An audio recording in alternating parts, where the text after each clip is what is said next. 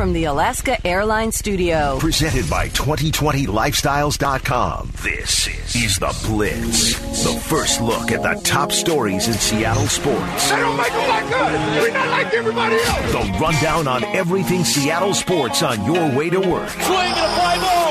Deep right center field. He did it again. And the stories everyone is talking about. We got to have that passion, and we got to do it for each other. This is The Blitz at 6. Good morning, friends. Welcome to The Blitz at 6. Lydia Cruz alongside with you Tuesday, July 14th. Thanks for hanging out this morning. It's a big birthday week. Happy belated birthday to Kyle Lewis, who turned 25 yesterday, but also happy early birthday to the soon-to-be 21-year-old Jarred Kelenic. He started his birthday week off pretty well with a bang yesterday. 2 home runs worth at T-Mobile Park. We'll play those for you and hear from Jarred himself. We'll also dig into some sound from Scott Service and from Jerry DePoto on Kelenic and his development, what that could mean for his playing time this year and how he feels about that. Also, just saying that he kind of loves the routine of just playing baseball and working out, playing baseball, working out. One of those things where, you know, the thing you get to do or thing you love the most, you get to do. So we'll hear from him. Also, baseball experiencing a couple of problems right now. And just yesterday, Chicago Cubs manager David Ross, 5 other individuals were not able to attend Monday morning practice. That's been a common theme, whether it's not getting test results back quickly. So we'll discuss some of the problems here from Jeff Passan. Also, Houston Rockets star guard Russell Westbrook announced that he tested positive for the coronavirus. How is the rest of the NBA bubble shaping up? It announced some coronavirus test results yesterday as well. All ahead in this hour. Plus a first look at the new helmet, a new look that NFL players could be sporting in 2020, the Oakley Mouse Shield we'll discuss in this hour. Right now, let's get to your headlines. As I mentioned, happy early birthday to soon-to-be 21-year-old Jarred Kelenic. And not a bad way to start off your birthday week, I'd say, with a pair of home runs. Said perhaps it could have maybe even been 3 home runs, which we'll discuss. But it was his first home runs in intrasquad games, which had been taking place the last couple of days. And he had he had peppered the stands in batting practice last week, but felt different to hit the ball out of the park. Home run number 1 came off lefty Nestor Cortez. He left a fastball up, and that was hammered. Here was the sound of that. And remember, piping crowd noise in, so a little different effect.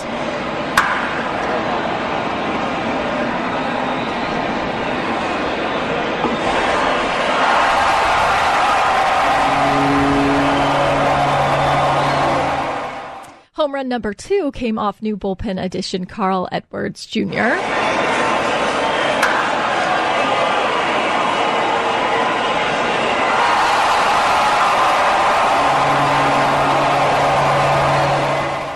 And we got to hear from Jarred Kelenic on describing his approach on those. Yeah, you know, the first one, I kind of just, trying to remember. First one, I was looking for something soft. I didn't think that his fastball was going to beat me. Wanted to stay through the left side of the field with it, and was just going to take the approach of a fastball that I was just going to react to it, especially if it was in. And that's kind of just what happened. You know, I believe I took a first pitch curveball that I thought was a ball, and then the next pitch was just a fastball that I reacted, and I got the head out and smell you later. Kept that approach on the second home run of the day. The last one, kind of the same thing. I was looking soft late in the at-bat. I was looking for a fastball early and wanted to see him out over the plate. He's got some natural cut. And then the curveball, I was just trying to see if it was going to pop. And he threw it, but it was a ball. And I didn't think that he was going to come back to it. And same thing, though. It was just kind of a reaction. That's really it. Little different vibe, of course, with the inter-squad games, no fans in the stands, but what does it feel like to watch those home run balls get out of the ballpark? I think it's like any other home run. I mean, anytime you can get there's nothing better than, you know, feeling that loud crack of the bat, and anytime you can, you know, put the ball over to help your team out, I think it's awesome. Not even just for me, though. Everyone knows what K-Lou's doing. Granted, he didn't hit a home run today, so big deal. But he's got 5 other ones in the bag that he's hit in inter-squad and in live pitching. But there's nothing that beats that sound. We'll hear about Kyle Lewis in just a moment. Scott Service spoke on him yesterday as well. Starter Taijuan Walker pitched 2 scoreless innings on the mound. He gave up 1 hit, 1 walk, and struck out 2. He also told manager Scott Service that he wanted to see Kelenic in the lineup against him. Here was Kelenic's response. But Taijuan still has bragging rights against you. That's garbage because much respect, though, because, I like being called out like that. I think I got much respect for that.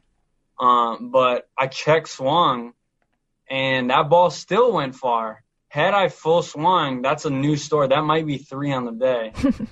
I wish I could have faced them another time, but, that's just protocol right now. Might have been able to have 3 home runs on the day, and Taijuan admitting that he got away with 1. He admitted that the changeup, that if he threw that again, you wouldn't do what you did. You'd probably hit it pretty far. He said that? Yeah, he said that if he threw the changeup again, you would have been all over it. He said that he got lucky there. Yeah, I think so. I don't know. It's just, like I said, it goes back to just seeing the ball well right now. I think he had good stuff today. But also describing where he's at with his swing and, hitting BP even just a week ago, where he's at now. Just that I'm comfortable at the plate right now. I think, especially during quarantine and the off season, I got super, super strong. So I wasn't going to have to do a whole lot to get the ball out of the yard. But right now it's feeling really, really good. I feel like I'm on everything. I'm seeing the ball well. But, at the end of the day, it's one of those things. In baseball, it's a funny game because you go through days where you can't hit a beach ball if they threw it up there. And then there's some days where, the ball looks as big as a beach ball and you're hitting everything. So, right now I'm just trying to, now the day's over and get ready for tomorrow and try to do the same thing. The ups and downs, a big part of baseball, right? Such a game of failure. Scott Service was asked, are hitters missing anything that they would get at spring training versus summer camp? I don't think they're missing anything.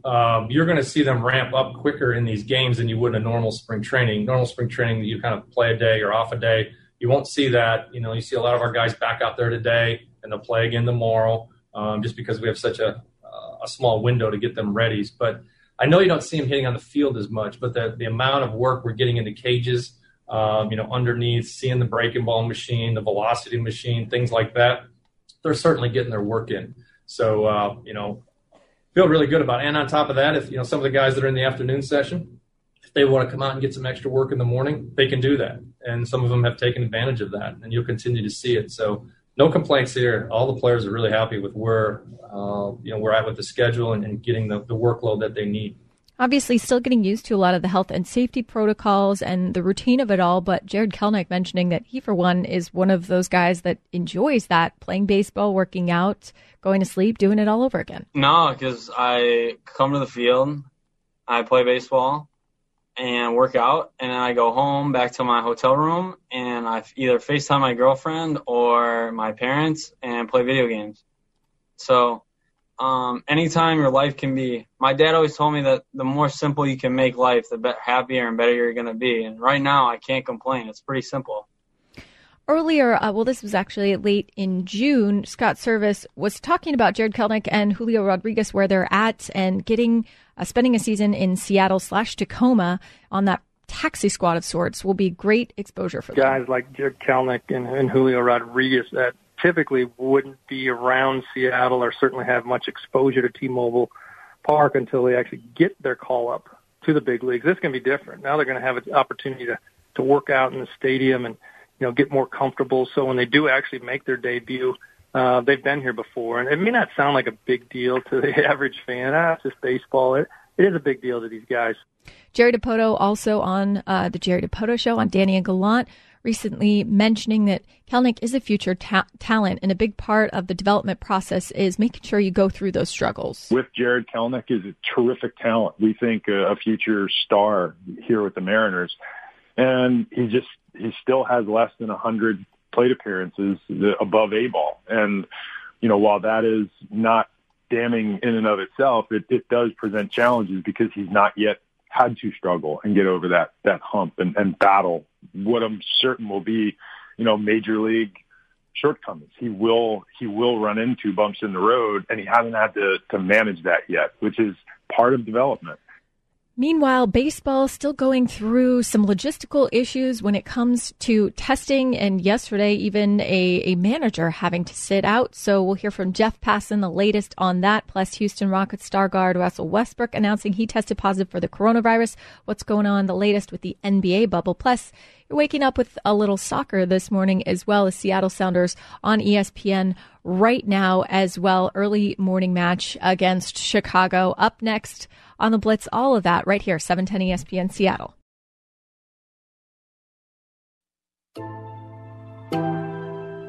You're listening to The Blitz from the Alaska Airlines Studio.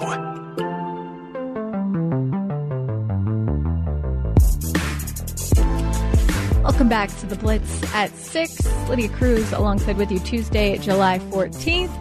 Still a 0-0 score in the Seattle Sounders game. Only 9 minutes in right now against Chicago. You can watch that on ESPN. A little morning soccer. Why not? Getting hot down there in Florida. So getting in these early morning games. We talked about a good day for the Mariners squad, especially for the young players. Kyle Lewis has hit several bashes so far in summer camp, but yesterday it was Jarred Kelenic's turn to hit 2 of them. Meanwhile, baseball continues to deal with some logistical issues when it comes to the health and safety protocols. And yesterday, Chicago Cubs manager David Ross, 5 other Tier 1 individuals were not able to attend their Monday morning practice as they await results of their COVID-19 tests from Saturday. The team said in a release that it expects the results later on Monday, late last night, since this article came out yesterday. But the delay in the Cubs receiving the test was because there was at least 1 positive in the 6+ batches. Each person will get retested as a result. Last week, the Cubs were among several teams that delayed workouts while waiting for test results. And Cubs third baseman Chris Bryant was vocally critical about the delays and the lack of the frequency of the tests. Jeff Passan, ESPN MLB insider, he was on SportsCenter last night to discuss. We're already on a really shortened timetable, Sage, and that's been the problem throughout this entire endeavor, that they're trying to cram what normally takes 6 weeks into 3 weeks. But I think everybody around baseball recognizes that there are going to be problems and that this thing is not going to run smoothly, and that if you're going to have a season, things like this are bound to happen. And there are going to be days when players, or in this case, a manager, have to miss a game. And what you hope is that in the long run, it's just 1 game as opposed to 2 or 3 or 5 or 10, because it is such a shortened season and there is such a finite amount of time to actually come through and win baseball games if we get to the point where they're being played. Yeah, absolutely. And again, if it's several players at once, can you even get a game in? That's stuff that they're just going to have to deal with as it comes. As for the reigning World Series champions, outfielders Juan Soto, Victor Robles, among a handful of nationals who remain in quarantine as they follow the local guidelines in Washington, D.C. So it's interesting, Jeff, because rules vary depending on where you are. So how will that affect the season once it gets going? Yeah, I mean, it's affecting things already, Sage. We're looking at the defending champions here who are missing their best player in Juan Soto, who are missing a linchpin player in Victor Robles. They've got a game on Saturday, an exhibition game, and they're playing the first game of the season, as you said, against the New York Yankees, and they haven't had 2/3 of their outfield out there to this point. And the scary part, Sage, is not so much that this is happening during the preseason. It's the notion that this could happen during the regular season as well. If there are outbreaks in particular places and states put ordinances in place to have quarantine rules for people traveling from out of state, we could see a number of these things happening. And that, as much as any individual outbreak inside of a clubhouse, is what threatens the Major League Baseball season. Meanwhile, in the NBA bubble, Houston Rockets star guard Russell Westbrook announced that he tested positive for the coronavirus before the team departed for Walt Disney World. Westbrook and their star, James Harden, plus recent addition Luke Bae-Mute did not travel with the Rockets to Orlando. The NBA announced coronavirus test results on Monday, and of the 322 players tested since arriving in the Orlando bubble, 2 were positive and have left the campus to isolate at home or in isolation housing. The league said that since July 1st, 19 players have tested positive. Coach Mike D'Antoni for the Houston Rockets saying Sunday that he hoped all 3 of his affected players would be able to arrive at the NBA bubble within 3 or 4 days. The Rockets declined to specify a reason for the players' absence, though. Rachel Nichols, host of The Jump, discussing how this might set the Rockets behind. I asked Mike D'Antoni about that yesterday, how much of an impact he thought that would have. He said, look, these guys are pros, right? That he thinks that they'll be able to work in. They're not in danger of not making the playoffs or anything. So he said that they'll be able to work themselves back in shape during those seeding games. Still, those seeding games are important for the Rockets, right? Are they going to be in 6th place or 3rd place? Like, the swing is that big. So that's an issue. And also, as we have seen, players are starting to get some of those knick-knack injuries because they spent 4 months away, and now they're being rushed through training camp. This is a track meet to get to the playoffs. So Russell Westbrook and James Harden missing the beginning of that track meet means that they are just going to be behind in the race and trying to catch up. We'll see how that they do. The players will have to quarantine in their rooms for 48 hours after their arrival before practicing with the Rockets. And the team also without forward Bruno Caboclo, who inadvertently broke the initial quarantine period, according to the ESPN report, and has to remain in his room for 8 more days before joining team activities.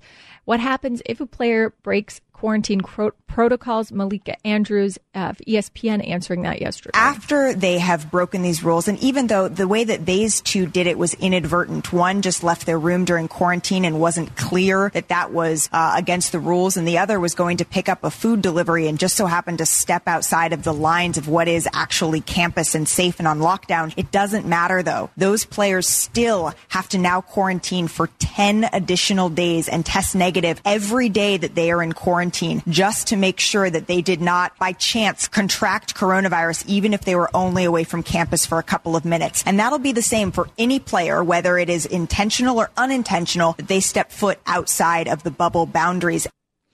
Coming up on the Blitz, the latest on Quinton Dunbar, the situation that just keeps getting more interesting and murky, but NBC Sports Joe Fann joining 710 yesterday to discuss. It's next on the Blitz, right here on 710 ESPN Seattle.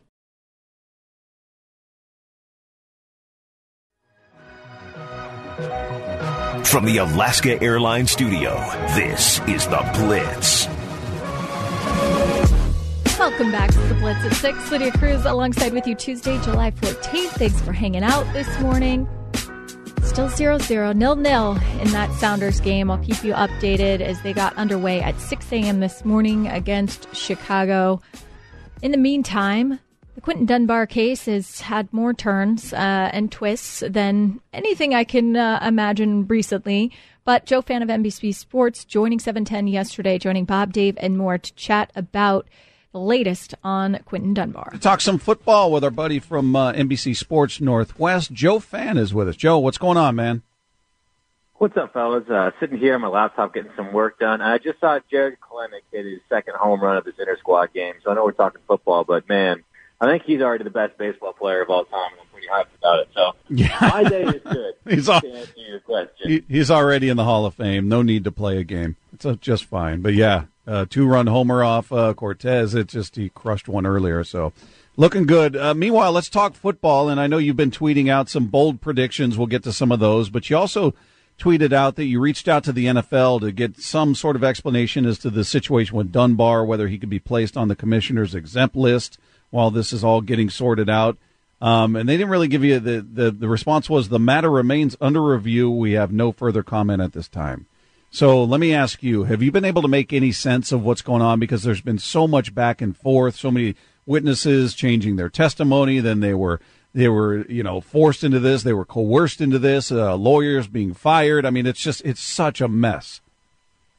It feels like an episode of Better Call Saul, and it's actually kind of fitting because I'm watching the show for the first time right now, and when you watch some of the shenanigans that's on this TV show, this almost feels crazier, right? I mean, when you think about all the details of this, alleged armed robbery happens on a Wednesday night, and then not even 12 hours later, he's meeting with the media for the first time, and this has already taken place, and the media is none the wiser. And then hours later, after everyone gets their stories up about how he's ready to, turn the corner and stay healthy and earn a big contract in 2021, and all of a sudden this comes down and it looks really ugly, and then all of a sudden, a lawyer, Michael Greiko, gets all the sworn affidavits of those 5 individuals, the 4 victims and 1 witness, completely recanting their stories and clearing Dunbar of any wrongdoing. And now there's evidence, including video at Greiko's office and Instagram direct messages. That's evidence of a payoff, which is also bizarre. Right? These people who got robbed at gunpoint allegedly said as much to the police officers and then got paid off to change their stories. Are they just getting their own money back? Or you know what I mean? Like, it's just such a bizarre situation. And now, it makes sense that his, Dunbar had to find new representation because of a potential conflict of interest. If Greiko is looking at potential witness tampering charges, all of a sudden, you can't represent your client in good faith. Should there be, you have to get on the witness stand and testify. So it's a really bizarre situation, but if there's any validity to this new evidence that came out, first reported on Friday evening by the New York Daily News, I can't imagine that Quinton Dunbar is playing for the Seahawks in 2020. And beyond that, this thing looks like it's headed for trial potentially and maybe jail time for Dunbar. Joe Fann of NBC Sports, and that full interview with Bob David Moore is available 710sports.com. In some happier news on a local star, Kyle Lewis has been having an excellent summer camp, home runs, but also just amazing plate discipline, taking a couple of key walks as well. Ryan Divish of the Seattle Times joining Bob David Moore yesterday to talk about Kyle Lewis's progression. It was also his birthday yesterday, apparently, so happy belated birthday to Kyle. Normally, we're so conditioned, Ryan, just to look at spring training numbers and say whether they're really good or really bad. You go, it's spring training. Guys are working on things. You just don't put a lot of stock into them. Yet it's hard not to get excited when you see Kyle Lewis hitting a home run what feels like every other at-bat. How do you view what's happening, what you're seeing right now? How seriously do you take it, I guess? I guess you take it maybe about the same as spring training. I certainly don't take it any less than spring training. He's facing real guys. Even in the live batting practice session the other day, the home run that he hit off of Austin Adams was a 94-mile-per-hour fastball. Justin Dunn threw a 92-mile-per-hour fastball that was riding in on the inside half. Lewis kind of was ready for it, got his hands through and hit it off the scoreboard.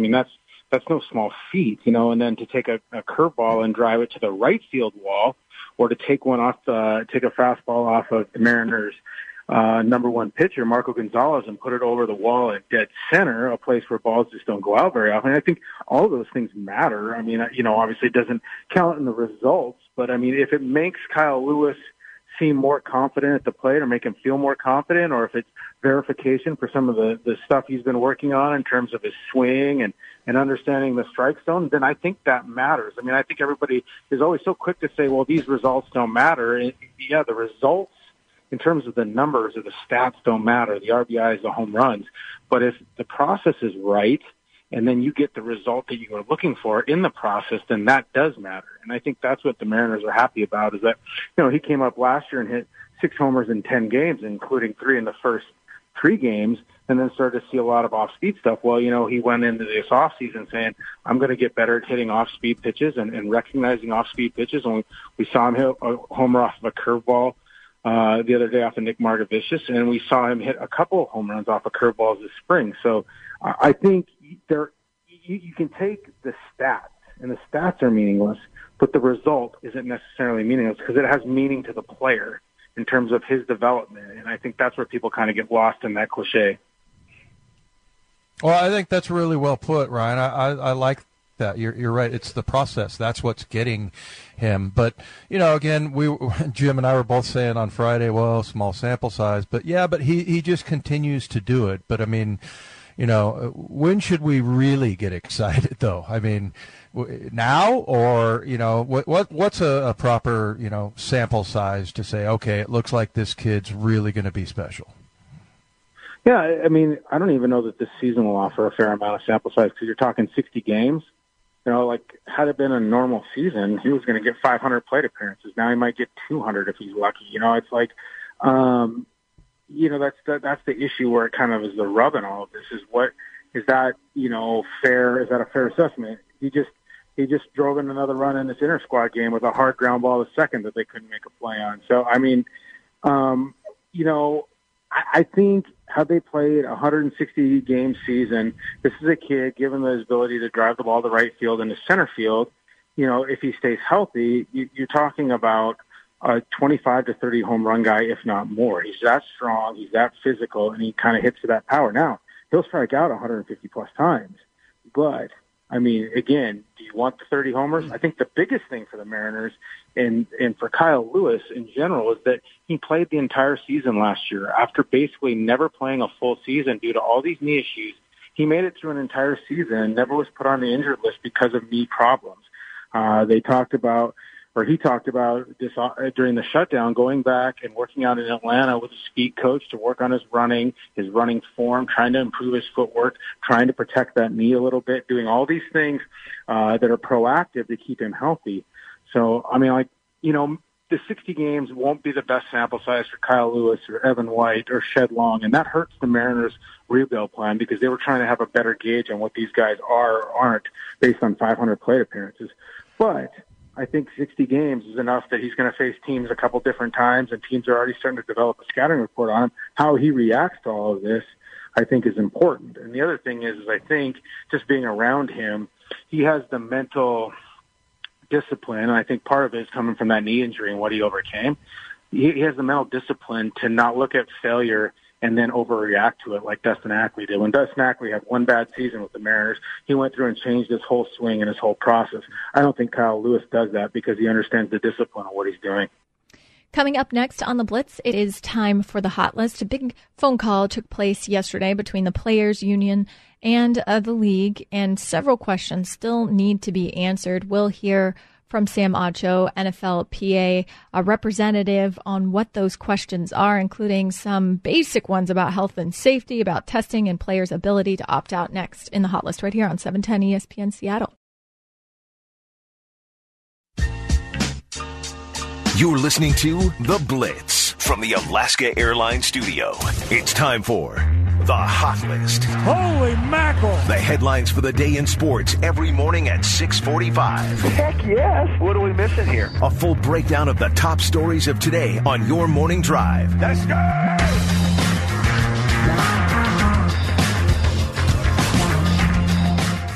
Tennessee Titans running back Jarred Kelenic and the team not expected to reach a long-term deal by Wednesday's deadline for franchise players, according to Adam Schefter. 26-year-old Henry signed his franchise tender in April, scheduled to make $10.27 million this season and become a free agent in the offseason. The Pro Bowler rushed for a league-leading just over 1,500 yards last season. With 16 touchdowns, he became the first player to have 180 yards or more rushing in 3 consecutive games, counting the season finale win over the Houston Texans and playoff wins against New England Patriots and Baltimore Ravens. What you also might not hear much on is a contract for Dak Prescott with Cowboys in the next 24 hours, according to Shefty.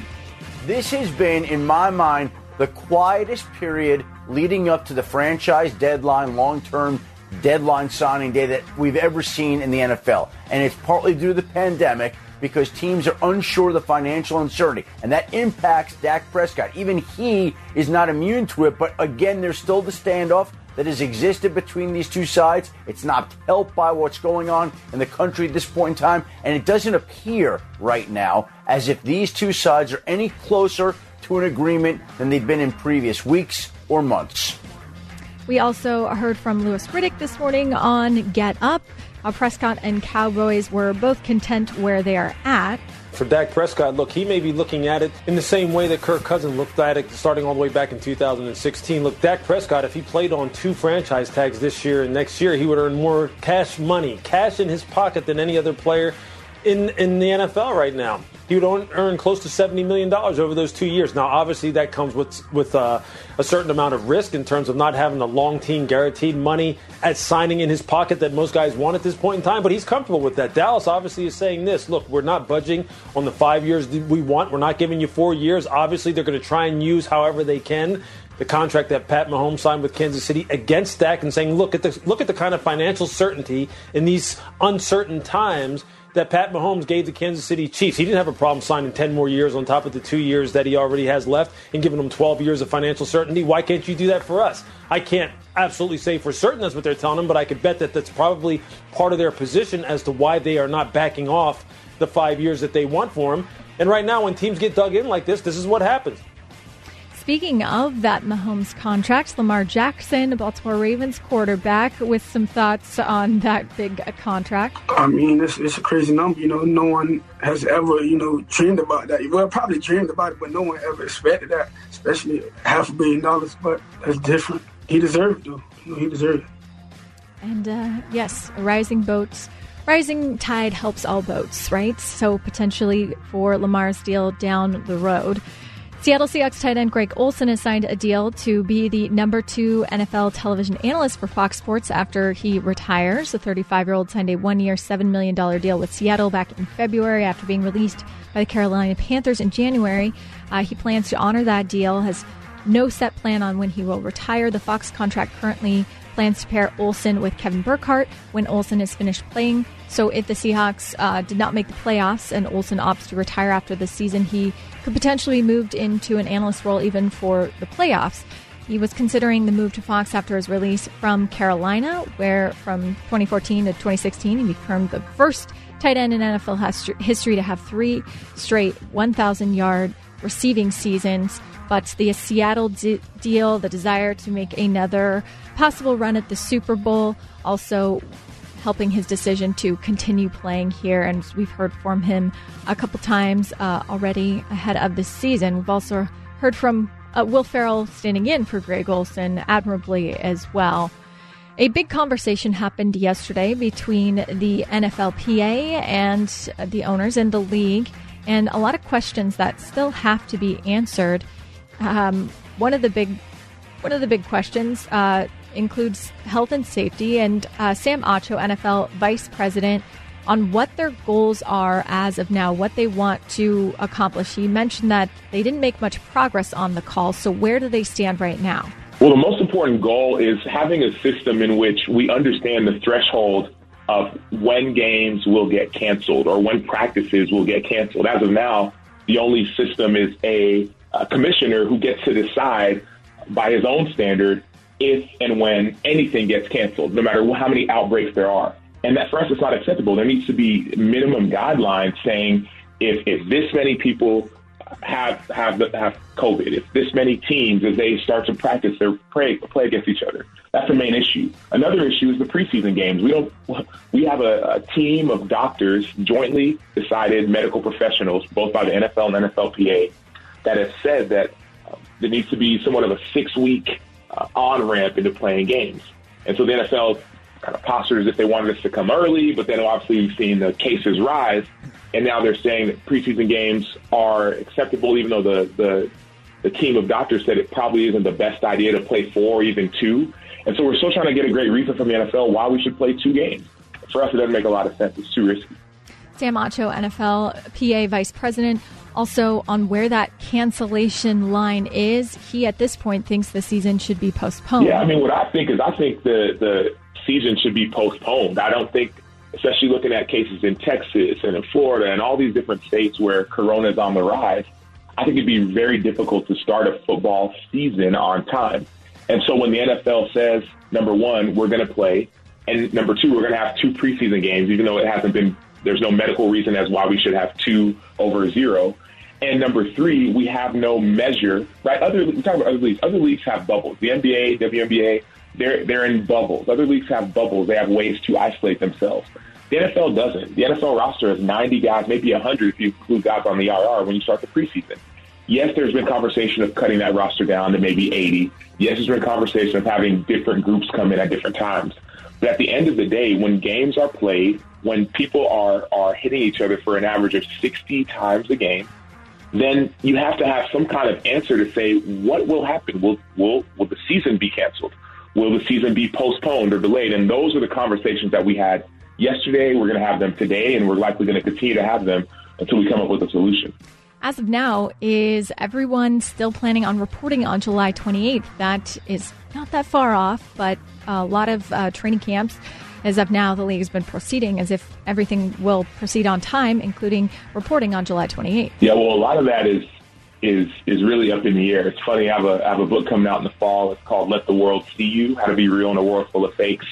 And you can find it at sammachobook.com. But in that book, there's a chapter titled Bargaining with Billionaires. It talks about some of the CBA negotiations I was a part of over the last few years. And those negotiations started off a lot like this one started off. The NFL essentially saying to the NFLPA that a lot of the stances that you're starting at are non-starters. And anytime you have one group saying to another group that you're having a non-starter, it's telling the other group that you don't want to come back to play. And if our players aren't safe and if we're putting each other at a lot of risk, it's hard to see us getting back to that July 28th start date. As of now, that date is still penciled in. But as I mentioned, it's a pencil. It's not a pen. In addition to the testing protocols, how often those will happen, the logistics of that, and the on-ramp period, the preseason games if they still want to be figured out. Also, what about players that want to opt out for the season? Sam Macho, NFLPA VP, also saying that those need to be figured out. Yeah, that's one of the toughest parts when you have a team, a league of 2,000-plus individuals trying to come to an agreement.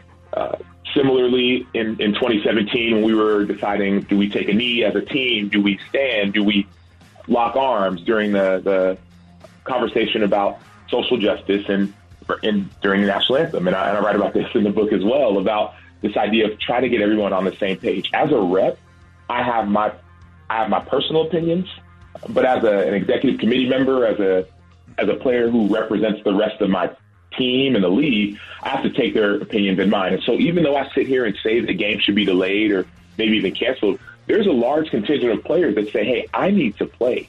And here's why. If you cancel and I'm not even talking about a season, I'm talking about the preseason, right? If you cancel the preseason, now all of a sudden these guys who may have had a chance to make the team, now they have no chance. Now they're cut immediately. Right? So there's these guys that say, I want to take that risk. I think the players should be able to decide what risks they do and don't want to take. And those are the conversations that we're having. Opt-out clauses, whether it's because you have a medical background or whether it's because you just choose to opt out. We're talking about tolling contracts. So you pause it now and you can pick it up next year. These are the different conversations that we need to get figured out before any football is played. So not a lot of progress on that call yesterday, not a lot of time before July 28th, and still a lot of questions to be answered. We did get a look at the Oakley Mouth Shield, a product designed by Oakley in collaboration with doctors and engineers from the NFL and NFLPA yesterday. It's supposed to help mitigate the spread of the coronavirus in the field of play. You can look at the mock-ups and the sketches. I know ESPN has them. I'm sure also tweeted out on Twitter yesterday. But hoping that this will help in the health and safety category, expected to be distributed to all 32 teams over the next week when it will receive a test drive on a much larger scale than it has gotten to date. But also still some questions about players seeming lukewarm on wanting to wear those at this point.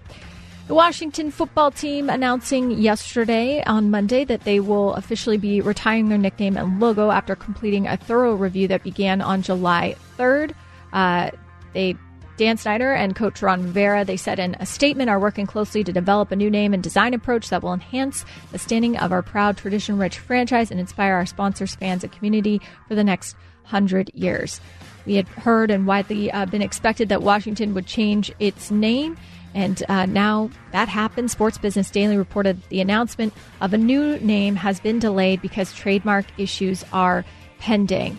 Happy that change is happening, but as a lot of people mentioned too, can you really give Dan Snyder credit for something that should have happened a long time ago? Bomani Jones, The Right Time podcast, commenting on that. Producer asked me if we should pat Washington on the Dan Snyder on the back for this when we should have been smacking upside the head for 20 years for the fact that it took so long. They're not doing right. They just stopped doing wrong. And that's an important difference because one thing that is lacking so far, it was lacking in the statement that they put out and the one they put out on July the 3rd. There's no acknowledgement of wrong in this. This is not simply a matter of we decided to change the name. If it's the right thing to do to change it, then you need to acknowledge the fact that it was wrong and you need to acknowledge why it was wrong. The problem is Snyder's been standing on lies for 20 years to try to say why this name was justified and try to pull out any Native American that he could find to say, hey, this guy says it's okay, so it must be okay. No, man, they get no props for this. They don't get anything positive in the name of this, and I'm not even sure I feel good about this idea of the Washington Red Tails because I don't understand why in the world the name of this team has anything to do with the military. They said that on their statement on July the 3rd, that we want to have a name that honors our military. Explain to me how the last name honored the military, because it sounds to me like if that was honoring the military, then you were acknowledging that you were taking a victory lap on the Native Americans by saying, hey, this is honoring these people whom you have conquered. What? What was that? Oh, okay, cool. So what? That didn't make any sense? So what are we doing here, man? All these things that they keep coming up with behind the name, your name doesn't have to be something that deep. It just has to stop being a racial slur. And you don't get credit for no longer calling somebody a racial slur. Bomani Jones on, I believe, maybe around the third. No, it was highly questionable yesterday, but with some thoughts on that. I always love hearing from Bomani. Happy belated birthday to one Mr. Kyle Lewis. He turned 25 yesterday, having a really good summer camp so far as the Mariners continue playing these inter-squad games. But how about a happy early birthday to soon-to-be 21-year-old Jarred Kelenic? He started his birthday week off with a bang yesterday. 2 home runs worth at T-Mobile Park. The first home runs for Mr. Kelenic in these inter-squad games. Home run number 1 came off lefty Nestor Cortez, left a fastball up, and then he took a walk in his next at-bat. And home run number 2 came off new bullpen addition Carl Edwards Jr. Now, I'll play you one of them. There's crowd noise piped in. The Mariners did a full stream yesterday, which was really cool to watch on their YouTube channel. But home run number 2 for Kelenic yesterday.